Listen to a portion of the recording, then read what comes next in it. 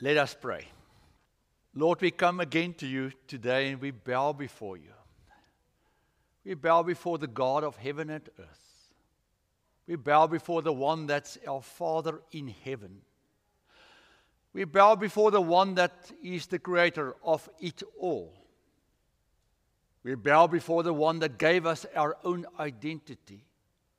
That fingerprint on our thumb to remind us how special we are, because no one else on this planet will be born with that picture.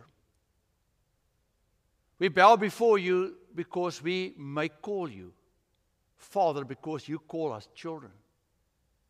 And we thank you for all that you've done for us. We come and we, in a sense, apologize that we walk around as if we are the ones that control this world. We are a little bit like gods, we sometimes think. But you are God, not us.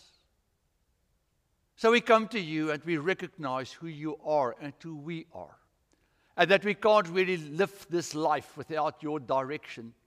No, we can't live without your salvation that you gave down to us through your Son, Jesus Christ. As we are going to read a piece of Scripture today, Lord, I ask that you will use me and the words that Paul wrote to help us find our way through this very complicated time that we live in.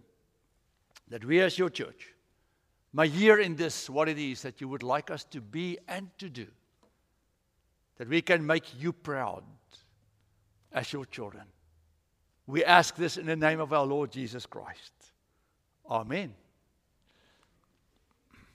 So I started off this series quite a few weeks ago. You know, we talked about love and hope and the taste of faith and who we are, what we believe, and that God is definitely smarter than we are. And then we talked about the rooster, the thing that's on the steeple of the churches in Europe, because Reformed churches have roosters and not crosses. I spoke about anxiety last week, and today we are going to get to then do not enter. I read this story, and it's a true story, of a young pastor that got a call to a very small rural congregation in the Appalachian Mountains. And he preached his first sermon, and it all went well. And afterwards, he was saying hi to people, and they were really happy to have him. And then one of the elders said to him, I need to chat with you. Can I quickly just meet you in your office? And the pastor was a little bit concerned. He thought he did something wrong. The guy said, relax. He said, okay, I just want to ask you something. Closed the door. He said, if you drive out of our town to the west, there's a gravel road that goes into the mountains. He says, promise me today you will, for the next 30 days, not drive up that road. The pastor said, why? He said, I can't really tell you. It's all I ask of you. Trust me, do not drive up this road for 30 days. Pastor left, and he thought, that's a weird kind of thing that this guy asked of him to do, but it's okay. 2 or 3 weeks later, there was this huge breaking news thing that the feds actually then had an operation in the mountains, and they shut down an illegal drug and moonshine thing that was going on there. And then he saw this elder again at the next worship service. The elder said, I hope now you know why I asked of you that thing. He said, I couldn't tell you because I was part of the operation. I'm in the sheriff's office, and we couldn't tell anyone that was going to pan out in the mountains because we didn't know who would tell those guys, and it would compromise the whole thing. And the pastor said to him, but why did you say to me 30 days? He said, well, we didn't know how long it would take before this sting operation would take place, and these guys do not know you. And it will take them 30 days to know that you are in town. They will recognize your car because they are in town, you are in town. And at least if they didn't drive up the road, they would not shoot you because they knew something was coming down. I just wanted to keep you safe, but I couldn't give you all the information. Thank you for listening. We all have told our kids the same thing. When my daughter was younger, I would say to her, my son, if you walk down a city and there's an alleyway that looks like this, you don't go there, man. You stay away. If there are some of these unruly characters standing around, like most of the congregation. No, I'm just kidding. I'm kidding. If there are some of these weird people standing around, you say to your kids, go walk on the other side of the street if you see this person coming out. We just want our children, our people to be safe. Paul. I've in the last few weeks, I've read a lot of New Testament. just for fun. You're supposed to do this. It's really funny. I mean fun, not funny. And I realized how much Paul loves the churches that he wrote the letters to. He wasn't sitting there behind his desk, upset with the Corinthians. Those were the only guys that irritated him a little bit. But if you read the letters that Paul wrote to the congregations in the New Testament, he really wrote those letters almost like a parent would write a letter to his child at university. My child, I care for you. I love you. I'm really committed to you. And in this letter that Paul wrote to the congregation in Ephesus, twice he says, and I'm praying for you guys. Please know this, I'm lifting you up to God because I know you live in a world with a lot of distractions. When my kids went off to college, I said to them, you guys need to stand strong. There's a world out there that you do not know that well. Your mom and I have been exposed to it a little bit, but not in America, in a different country. So I have no idea what to tell you, but I just can tell you, man, stay strong. It's going to be interesting. And as they would come home weekend after weekend, I would say, so tell me, what is it like to be on a university campus in America? Because we've never been, my wife and I. They said, Dad, we need to stay strong. I said, yeah, I understand. We got that thing. Paul writing to this church is asking of them to stay strong because there are so many distractions and so many dangerous options. You see, Paul is writing to his congregation because he wants them to be okay. And the congregation is not a building. He's talking to the people. He's talking to the people sitting in this church today in 2022. He says, there are certain roads that I would not like you guys to go on. Certain roads that you just need to stay clear of because they are not healthy for you. They are not good for you. They are actually extremely unsafe. And this is what we find in Ephesians chapter 4, all the way through 5. So then, putting away falsehood, let all of us speak the truth to our neighbors, for we are members of one another. Be angry, but do not sin. Do not let the sun go down on your anger, and do not make room for the devil. Thieves must give up stealing, rather let them labor and work honestly with their own hands, so as to have something to share with the needy. Let no evil talk come out of your mouths, but only what is useful for building up as there is need, so that your words may give grace to those who hear. Do not grieve the Holy Spirit of God, with which you were marked with the seal for the day of redemption. Put away from you all bitterness, wrath, and anger, and wrangling, and slander, together with all malice, and be kind to one another, tender-hearted, forgiving one another, as God in Christ has forgiven you. Do not enter the road of falsehood, Paul says. Believe in, know, trust, and create your own truth. You know, my sermon series has to do with a time like this, but it's not only in our time. But it's maybe more visible in our time how much people live a falsehood. It is to me shocking that there's constantly a reference to fake news, to false statements. You know, many times you think if anything is online, it must be true. It's definitely not. And I think the reason is that we are now so connected online that, when I was a kid, I grew up and I knew the few kids down the street, and that's it. And I knew the few people that my parents hung out with that were their friends. That's it. So the only people I saw in our living room or at our dining room table were only the people that were close to us. We didn't have TV when I grew up. We got TV in South Africa when I was in college. Fantastic to grow up without a TV. Now we live in a time when you do not only have people on your TV that you don't really always like that much, but they are there constantly, but we are also constantly connected to people, not only down the street, but over the whole planet, that's trying to tell you and me how we should think and how we should operate and what's going on in this world. And a lot of the stuff they are telling us is not true. It's not true.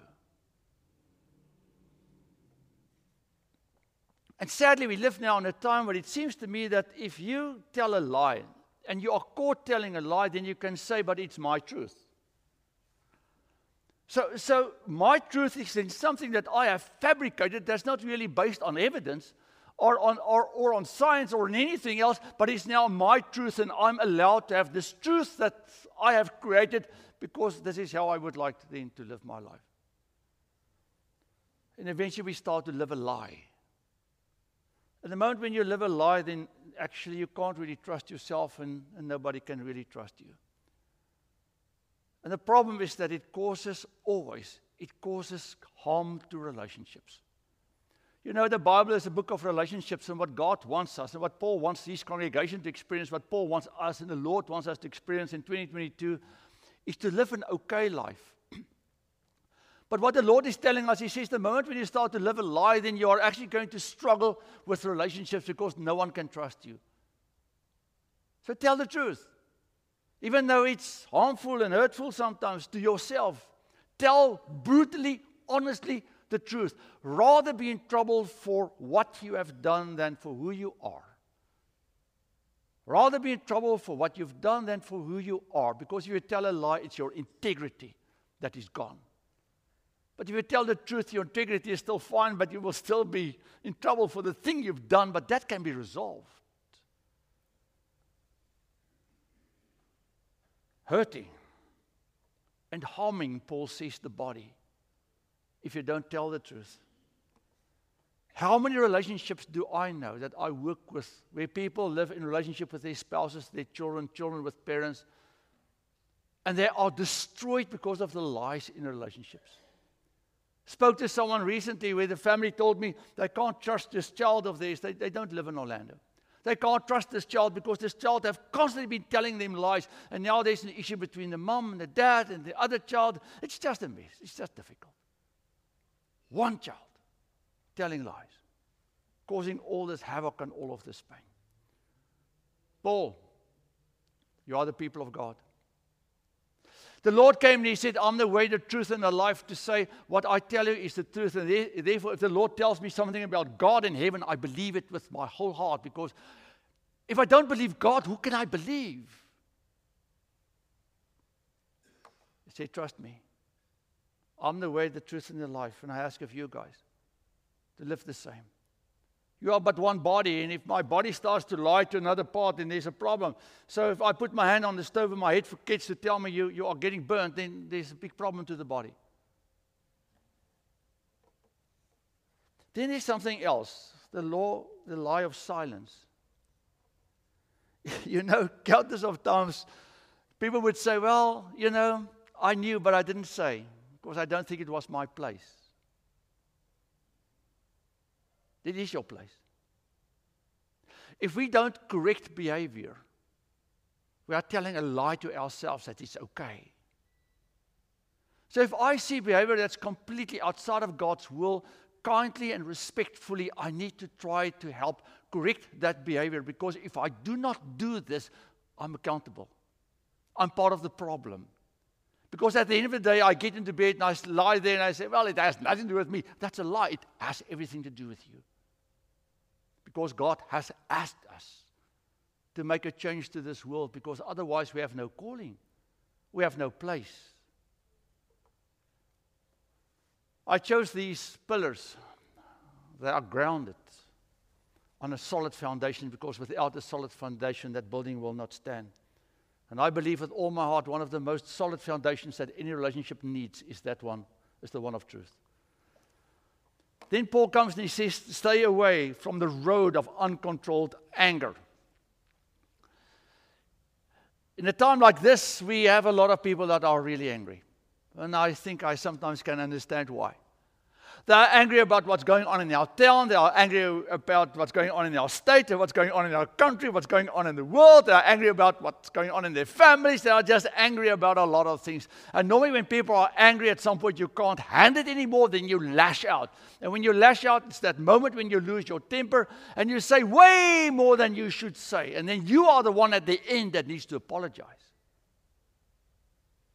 Then the other option is, when you are angry, is that you keep quiet. You know, you treat people with the silent treatment. You don't speak to a person for a week or two or three because you are now upset and you think that will resolve the issue. Uncontrolled anger hurts people. Again, We are back to the Bible. That's a book of relationships, and therefore I always need to ask myself the question, so what will my behavior, what impact will my behavior have on the people that I'm connected with? So Paul comes and he says the following, he says, be angry but do not sin. You see, emotions, you can't turn an emotion off. It's impossible. The only thing I can control is how I'm going to respond to an emotion. So I will get excited, and I can jump up and down and try to make a cartwheel. For me, it will not work anymore. I promise you, I will have a sling if I do a cartwheel. That will not work anymore. So if I'm excited, I can decide how am I going to respond to this excitement. If I get really angry about something, I can not really control the anger. That will come, but I have a choice how to respond to that emotion. All of us at some point will have a temptation. You sit and there's this huge chocolate cake sitting right in front of you, and you know, I should not eat this. And you have this huge temptation, warm donuts from that donut world place. A chocolate cake, I don't want to talk about ice cream. That's irrelevant. That's not a temptation, that's a need. That's an important thing.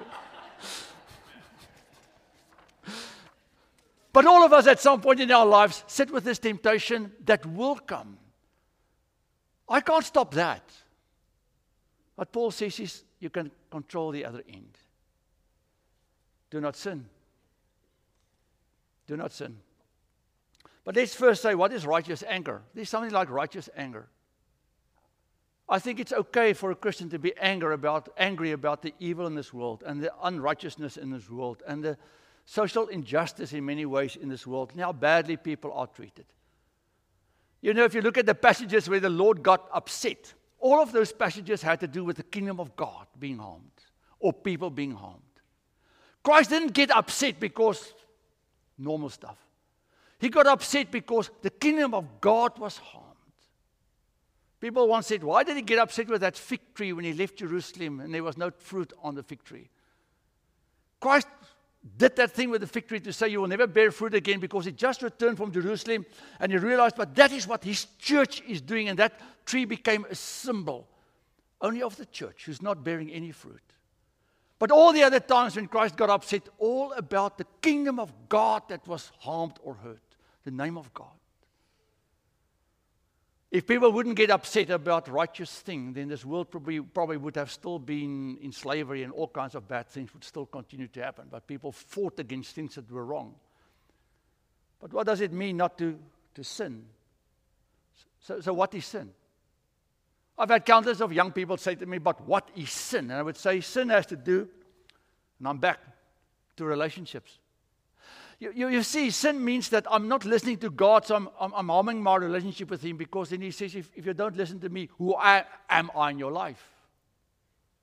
Sin is when you harm other people, because God says protect other people, because I don't want you to cause them pain and suffering. So if the Lord says, be angry, get upset about stuff, but do not sin, He says, first think about your relationship with me and with other people before you respond, because you represent my name. My kingdom, my glory. And I ask of you to build and not to break. I'm almost done. I'm going to go quickly through this. Don't go up the road of bitterness. You see, Paul says, I'm not going to preach about everything he says in this passage. It'll take too long. You see, Paul says, do not let that the sun set over your anger. Because the following happens, if somebody irritates you during the day, your wife, your spouse or whatever, or your child makes you angry, so now you steam a little bit. You do not address it correctly, biblically. Now you lie in bed and you're really upset. And it festers in you. The next morning when you greet them and you are different. I know of a couple that almost got divorced because of a pen. Not this pen, a nicer pen. This kid, his dad gave him a pen. And he really loved this pen. When he wrote his final exams at high school, whatever, and his dad gave him this pen, and he was treasuring this pen all his life. And he got married, and then one day his pen was missing. He asked his wife, where's the pen? And she said, I don't know. I went to the post office. Maybe I forgot it there. And he was freaking out. His pen is missing. I want my pen. You look for my pen. Eventually she found the pen, and she threw his pen at him and says, here's your stupid pen. That night when they got into bed, he was lying there and he wanted to just lie close to her or whatever, and she turned her back on him because he was upset with her because of the pen. Next morning he woke up, she didn't make breakfast he didn't eat the breakfast that she made because he felt a little bit better. That evening when he got home, she didn't make dinner. A pen, a fight about a pen, slowly but surely turned into this huge thing in the relationship. And they ended up in my office in South Africa. Where did it start? A pen. A resentment, an anger was not resolved. They went to bed angry. They got up and there was a resentment. They went through the day and slowly the resentment was building because now you're looking at the other one and say, look what he or she is doing. He or she is doing this to get back at me. Paul, don't be stupid. As Christians, as children of God, don't live with resentment and hatred in your heart, because it will take your joy away. I discover in the Bible that God really wants us to enjoy life and our relationships. We are created for relationships. Your relationship at home should be a little bit of heaven, like a taste of heaven. And how can you do this? Follow the rules. That's it. How do you win a game? You follow the rules. Do not steal. I know you guys don't steal. We do not steal. But what we do steal is joy. I read somewhere, and I need to get done now. I read somewhere, somebody said, there are these daylight vampires. What's a daylight vampire? It's those people that suck the life out of you during daytime. When they leave you, you stand there deflated. They just took everything out of me. Because they are overburdening over you and they're complaining in their heart. And they just steal your joy. Paul says, don't be a daylight vampire, please. Because you steal the life out of other people because you are so busy with yourself. He says, no, go and work that you can give away. Not only financially and maybe in the goods that you have, but go and uplift yourself so much that you can give some of your joy and some of your fun away to others. I really like people. And I like to observe them. I know people a little bit. And I sometimes, when I look at people from the distance, I see that they are so joyless. And I thought to myself, why? How many days do I have left on this planet? I have no idea. The living Lord knows. And therefore the Lord wants me to enjoy today as if it's my last. But now I don't enjoy my day because if it's my last, because I got upset about a pen. Isn't that stupid? Enjoy, but also share your joy. I'm done. Stay clear of selfishness. So this guy walked into the pastor's office. He said, can't the church help this woman? She lives in an apartment and she can't pay her rent, and her daughter has cancer and her dog is not doing well. And he went through the list of things. He says, and the pastor said, I'm really sorry. We may be able to help this woman. How do you know her? He says, I'm her landlord. Okay.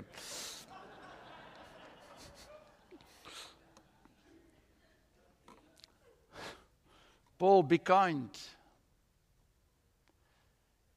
Kindness is not that easy in our time anymore. It's amazing. It's not only in America, but in the South America countries, and even in Africa, and even in the East.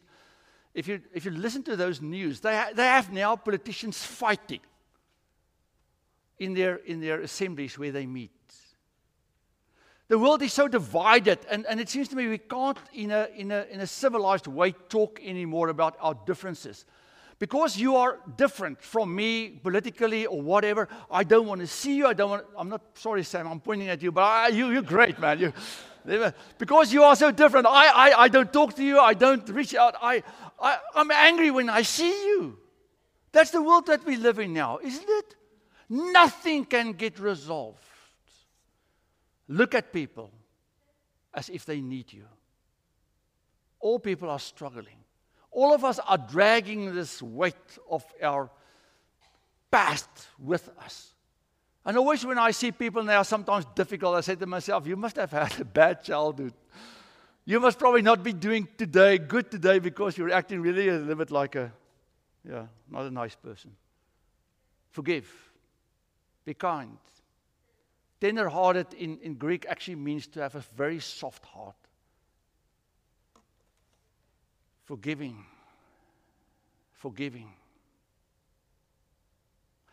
Every single person, I'm now done with this, every single person in this congregation sitting here has had someone in your life cause you pain, hurt, or hurt.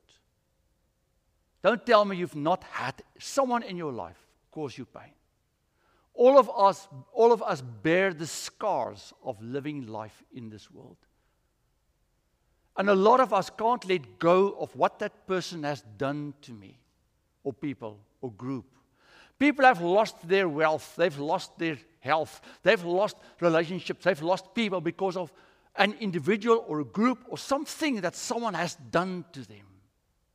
The Bible says, let it go. God knows. He will take care of them. That's His thing. Let it go, because you will lose your joy if you can't forgive. Now you can't, it says there, danger, thin ice. It says there, do not play on and around the pipe. 1, 2, 3, 4, 5, 6, 7, 8. There are 25 to 35 people sitting on the pipe. And it says, don't climb. What is wrong with us? What is wrong with us? We like to do the opposite of what the right thing is to do, isn't it? And that is what Paul is saying to the church in Ephesus. He says, you are surrounded by a world that will drag you in that direction to do the opposite of what is right. The only way I can protect you and protect, with respect then, the kingdom of God is by asking of you guys not to go up certain roads, because those roads may be dangerous. Not only to you, but also to the other people that surround you. So for your safety, for the kingdom of God that needs to be protected, because we will represent His name, stay away. Stay away from uncontrolled anger, from falsehoods, from lies. Stay away from hurting, harming, resentment and anger and hatred. Stay away from being selfish. Stay away from all of these things.